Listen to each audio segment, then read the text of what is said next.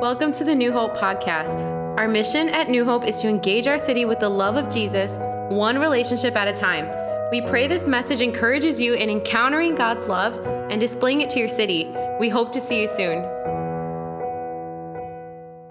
If you have your Bibles, would you turn with me to Hosea chapter 3?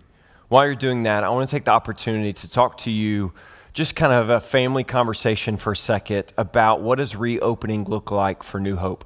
It's the conversation that's happening and will continue to happen for probably months on end to come.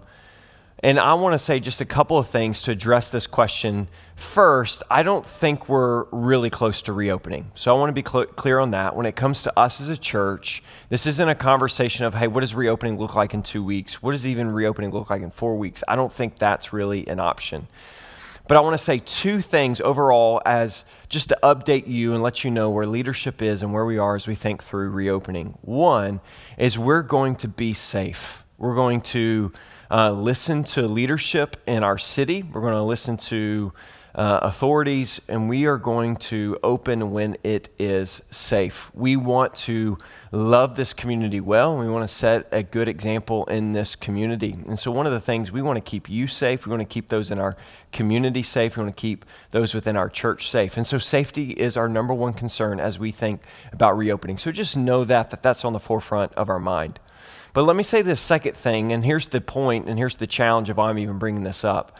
I do know whenever we do reopen, that before we get from where we are today to getting back to this room being filled with people and children's program happening downstairs and back to quote unquote normal, before we get to that point, we are going to be able to start meeting in smaller groups. We're going to be able to start meeting in community groups eventually when it's safe. I know right now the thought of meeting with 10, 15, 20 people in a home, social distancing doesn't sound very safe, but that day will come where that will be safe and that will be okay to do. And so the point is, before we get from where we are now to get to where we will be back to quote unquote normal, there will be a season where we'll be able to gather in smaller groups.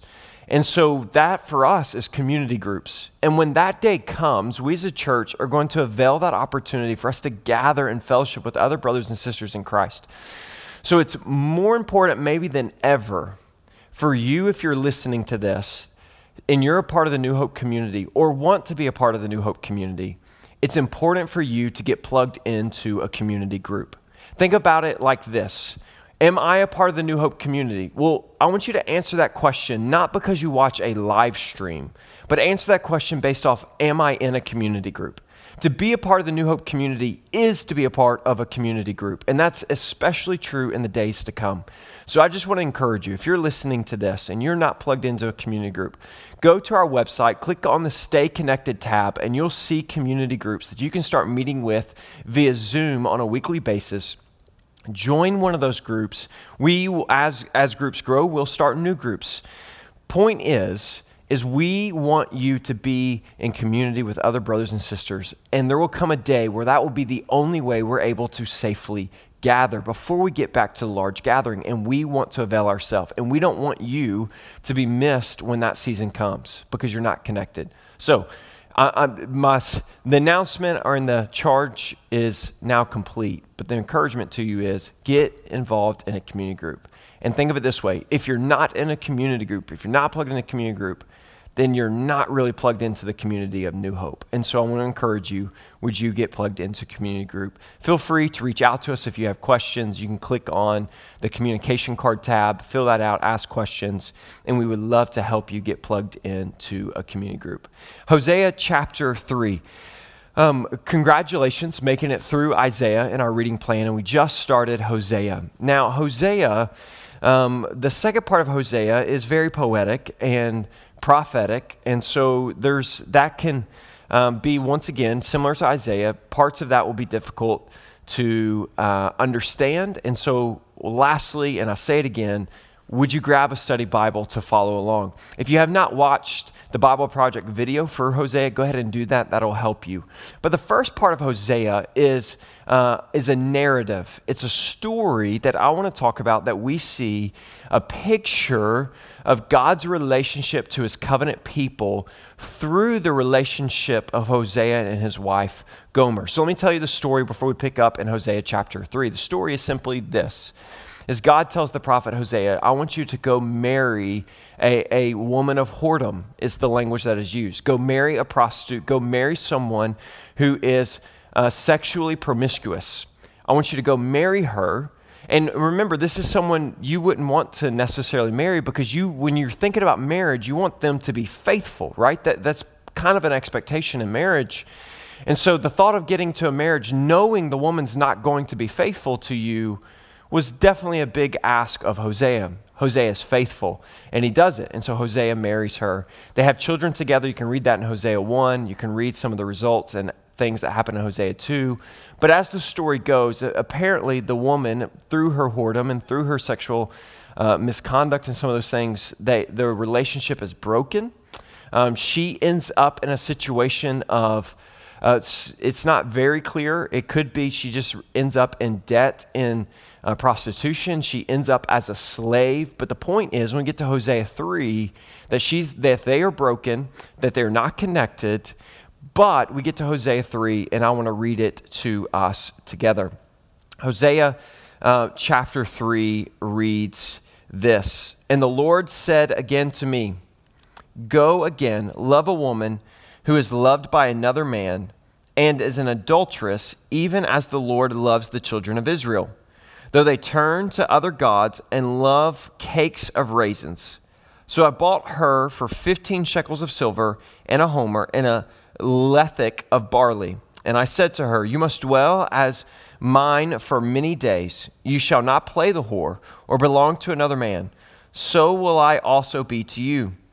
For the children of Israel shall dwell many days without a king or prince, without sacrifice or pillar, without ephod or household gods. Afterward, the children of Israel shall return and seek the Lord their God, and David their king, and they shall come in fear to the Lord and to his goodness in the latter days."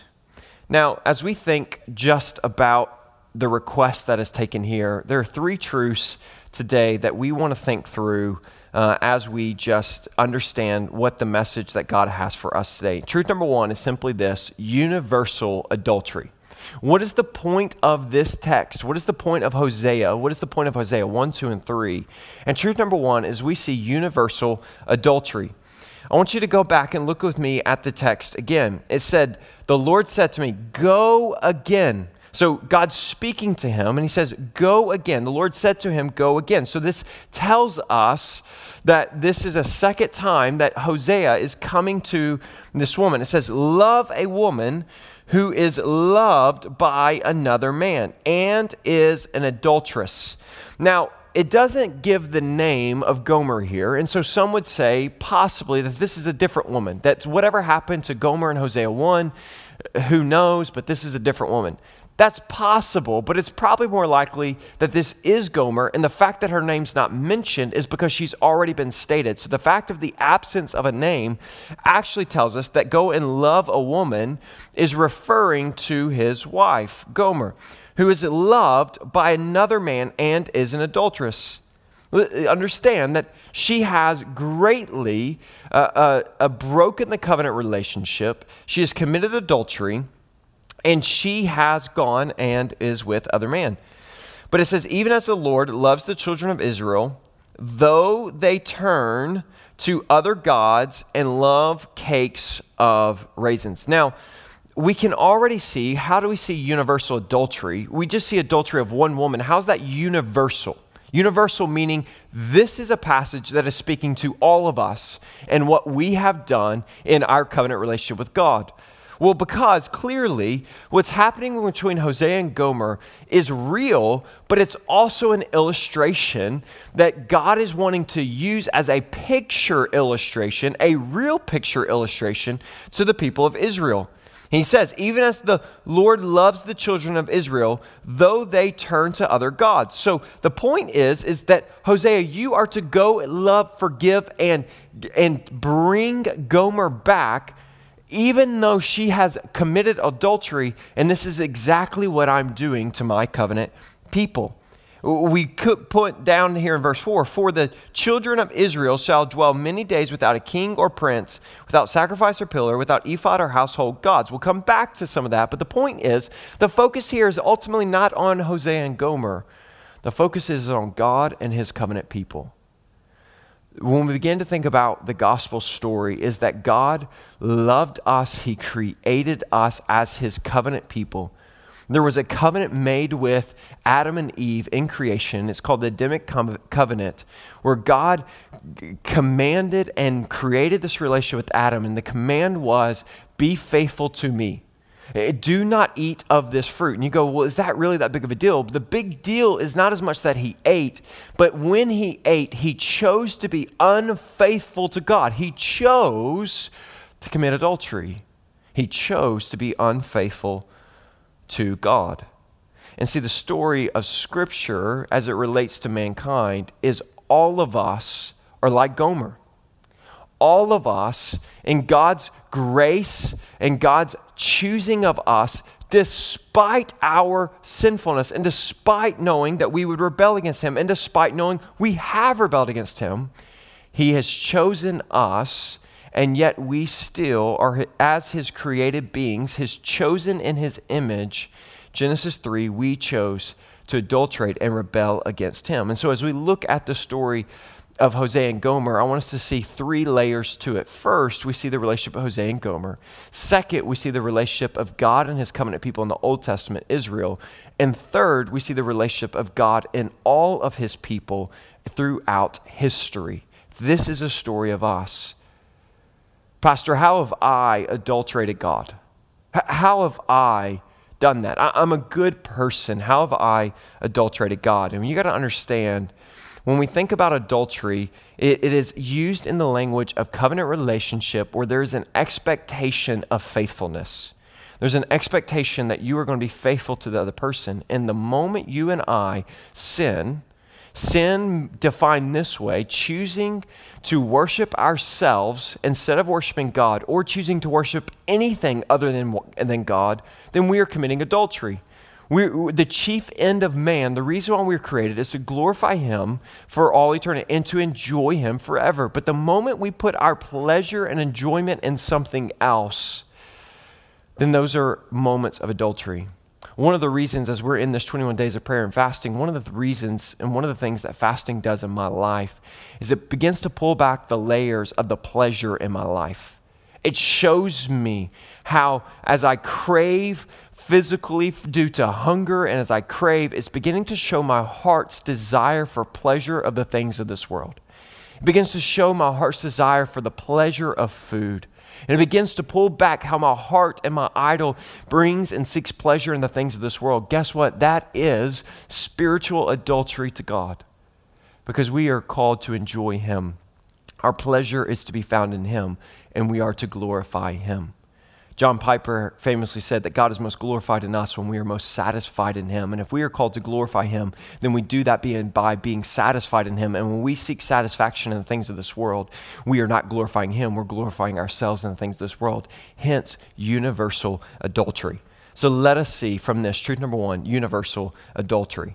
But let us see truth number two, costly forgiveness. Costly forgiveness. Look at verse 2 with me. What does it say? It says, so I, Hosea speaking, thinking and writing, so I bought her for 15 shekels of silver and a homer and a lethech of barley. Now, we don't know exactly the cost of this because we don't really know precisely what a homer or a lethech is, and as we would try to translate that amount to today. But the best estimates is it's not cheap. It's costly. And even the language in the Hebrew of what it means that he bought her, it gives a picture that he had to bargain for her, meaning that the cost that he paid, he was barely able to pay it. That it had a picture that what he did pay was all he could pay. And it was finally acceptable unto whoever he was paying. And this is where, was she in slavery? Where was she and what condition did she find herself in that he had to buy her back to have her unto himself? But the idea in the picture is this was not cheap. That in order for him to forgive her and bring her back, he had to pay a costly price. Not just a costly physical price, but a costly spiritual and emotional price. Forgiveness is costly. To forgive her and bring her back cost Hosea greatly. When we think about forgiveness in general, a lot of times we think about and we say statements that we should just forgive, and we should. That Scripture calls us forgive, and absolutely it does. Scripture tells us that if we don't forgive our brother or sister in their sin, then the Father's not going to forgive us. Forgiveness is a big deal. And then we are called to forgive, but let us understand something. Forgiveness is not free. Forgiveness is never free. Forgiveness always costs something. Let me illustrate it this way. Let's say someone steals $100 from me, right? Or someone steals $1,000. Whatever the amount is, pick the amount in your head that's going to help you feel the weight of this. Let's say someone steals $100. $100 is a lot of money to me, right? $1,000 is a lot of money. If I choose to let it go and forgive them, what did that cost me? That cost me that money. If I say, you know what, I'm going to forgive you and I'm going to let this go and I expect nothing in return, I forgive you, I expect nothing back, then it costs me that $100. Someone has to pay the price. If I choose not to forgive and I force the money back, well, I get the money back. It didn't cost me forgiveness. For me to forgive is going to cost me giving up something. It's going to cost me letting go of what was taken from me. See, forgiveness is not easy because forgiveness costs us something. When we look at the tragedies of the world around us, especially in the tragedies of someone hurting someone else, and I can't and I need to take a moment and just speak to the reality of, once again, the racial tension that is popping up in our country. And I'm not going to say a lot here because Charles and I are going to do a whole podcast on this in the days to come. But I want to just use an example here as we think about forgiveness, is because there has been a horrific crime against someone and a horrific hurt against someone that has once again happened, that is in the spotlight. And it is not an isolated incident. It's not an isolated racial incident. But even if we just take race out of it, we just talk about the hurt in general. Point is, in great moments like that where I will see people go, we must just forgive and we must learn to forgive one another. Absolutely, they're right. But let me not minimize the reality that forgiveness costs greatly. For a parent to forgive someone who has taken the life of their son is going to cost them greatly. That forgiveness is going to cost them. Ultimately, the price has been paid in the Son. And I want us to see a picture here that when we look at the forgiveness that is due, the forgiveness that is given freely unto us by Christ. I want you to understand the language there. It's very intentional. Forgiveness that is freely given to us. It is free to you, but it cost him his life. The picture as we look at Hosea and Gomer here is the fact that she is once again in captivity due to her sin, due to her actions. The covenant relationship is broken and she is in her sin. In order to get her back, it costs Hosea greatly. Listen to me, you and I are in captivity due to our sin. Universal adultery has brought us into a need for forgiveness, but that forgiveness is free to receive from you and I, and it was free for Gomer to receive, but it was costly for Hosea. And the gospel is that forgiveness is not free, but Christ paid the price that you and I could not pay to buy us back from the bondage of slavery. Ephesians 2 makes this clear, and I tie it in once again for what we just talked about with the racial tension, because Ephesians 2 then goes on to say in verses 11 and following that through that price and forgiveness between God and man, there is now a means for forgiveness between man and man. That the reconciliation that Christ paid for with his blood has brought reconciliation between God and us, and through the gospel, and Ephesians 2:13 says, and through the same blood that was shed to buy our redemption back is the same blood that unites us as one.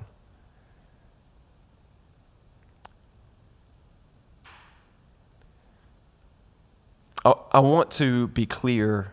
I want to be careful.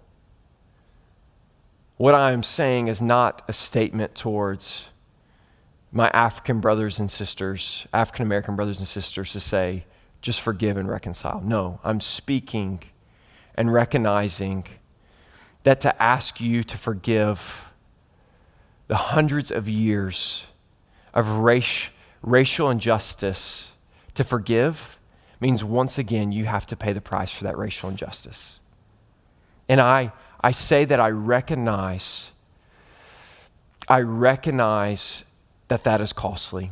And I recognize that you are more than willing to once again to pay that costly price for the sake of reconciliation.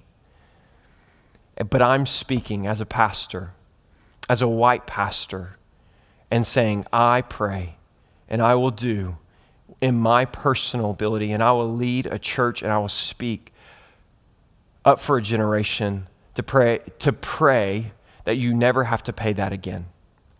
And I want to see that the change that needs to happen, I recognize for this reconciliation needs to take place, is the wall of hostility that Ephesians 2 talks about has a lot to do with what's happening in the hearts of the privileged Americans in our society. I see that. I recognize that. And I'm tying it together because I believe it's a relevant thing that needs to get spoken about. But also, I want us to see Christians, that we look at the pandemic around us, and we've been saying it for weeks, that through this pandemic, we have a great opportunity for the church to rise up and to love and shine greatly in our community, to serve amidst this pandemic. But I believe the greater opportunity is right here in this issue of hostility between communities, hostility between races, and that through the gospel brings hope in a pandemic, but it also brings hope amidst trials and tribulations between individuals and groups and countries and people. So just as quickly as we are to offer the gospel in a pandemic, let us offer the gospel, let us serve, let us sacrifice for the sake of racial reconciliation, and let us do our part, and let us see that forgiveness is costly. And I want you to see, even above all of that, even above the emotions and the tension of the injustice of racial divides, and even amidst the injustice of what we see with Hosea and Gomer here, of Hosea having to pay the price constantly, not just with his money, but with his emotions, and constantly is the one being hurt in this covenant relationship. As we see the hurt of adultery, for those that are listening to this and you have felt the pain of adultery before, I know right now you're feeling even more than I could ever feel, because I haven't experienced that. You're feeling what Hosea is going through to pay the price to buy the woman back who cheated on him over and over and over again and sold herself into prostitution and slavery. And you're supposed to go forgive her and buy her back. That is costly. But eternity more than that, infinitely more than that, is what Christ has done for us. When our cost was so great, but he loved us so great. The story of Hosea is the story of a loving God who bought us back by giving up his son through death on the cross. I pray that you're outraged at the injustice in our world. I pray that you're outraged in the hurt in this world. I pray that you're outraged with the thought of unfaithfulness in marriage. But I pray that you would see, lovingly, I pray that you would see that in our relationship with God, we are the adulterer. We are the ones who day after day are unfaithful to him, yet he is faithful to us, and he has bought us back. would you see that he has paid a great price? Would you receive the grace of Jesus in your life and allow the gospel to give you hope, to give you forgiveness, to give you reconciliation, both with God and with man, both with God and in your marriage, both with God and within your friends and your family? Let you see that the gospel has paid the price to make that possible.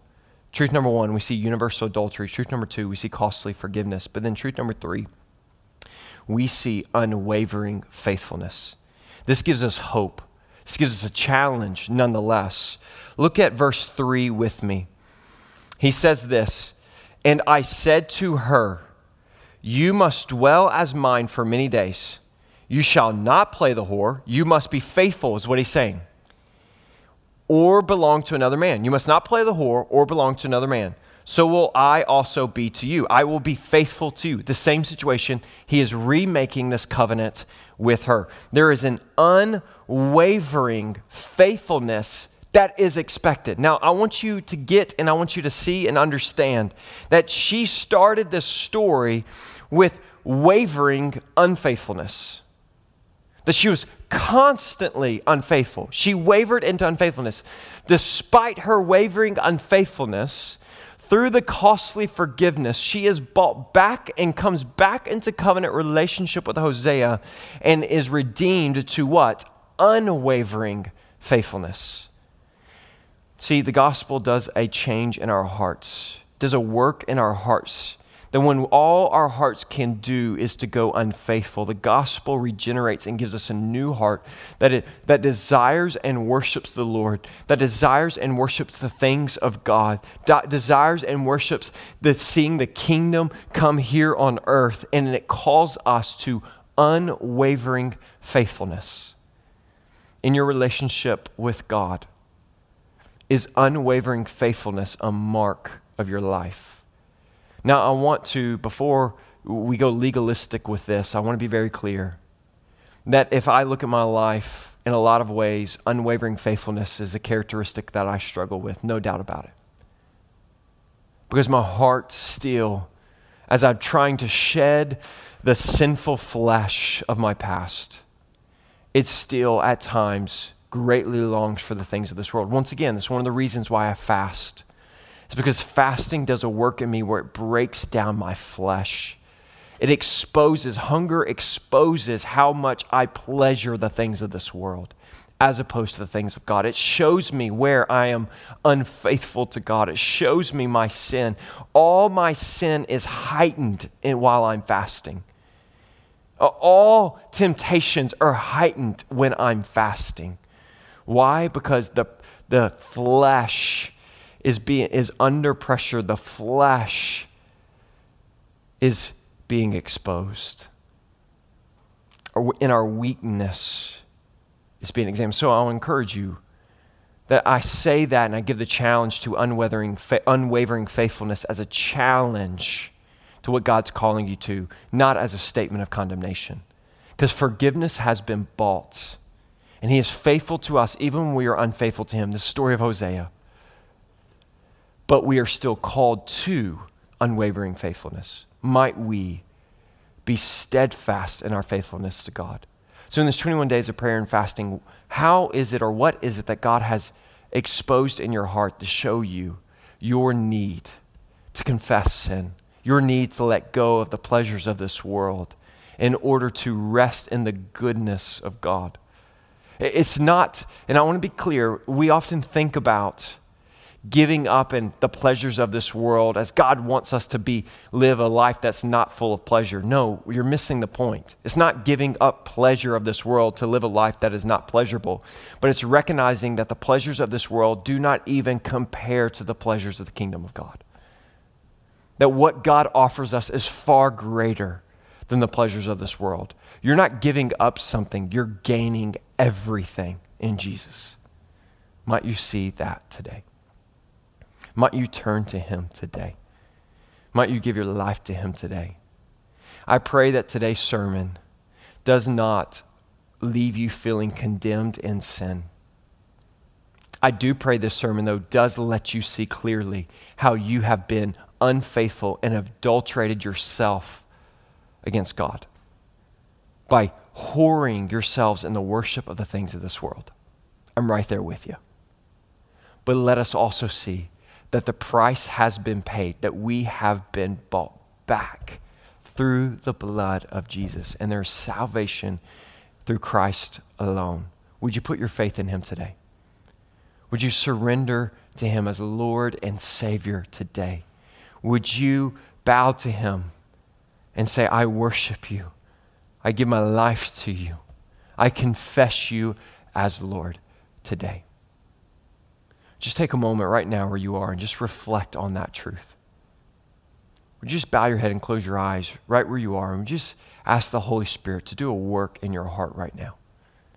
Christian who's listening to this, who right now the Holy Spirit is convicting you of places where you're Gomer, convicting you of places of where you have rebelled against God, or where there's sin in your life, or where you've adulterated God by not being faithful to him.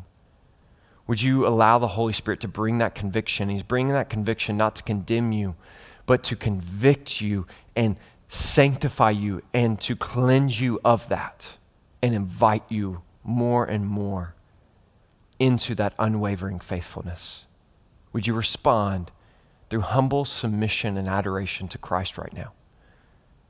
To the non-believer, would you respond in salvation for the first time? Would you bow your knees to him? Would you confess him as Lord? Would you confess him as Lord?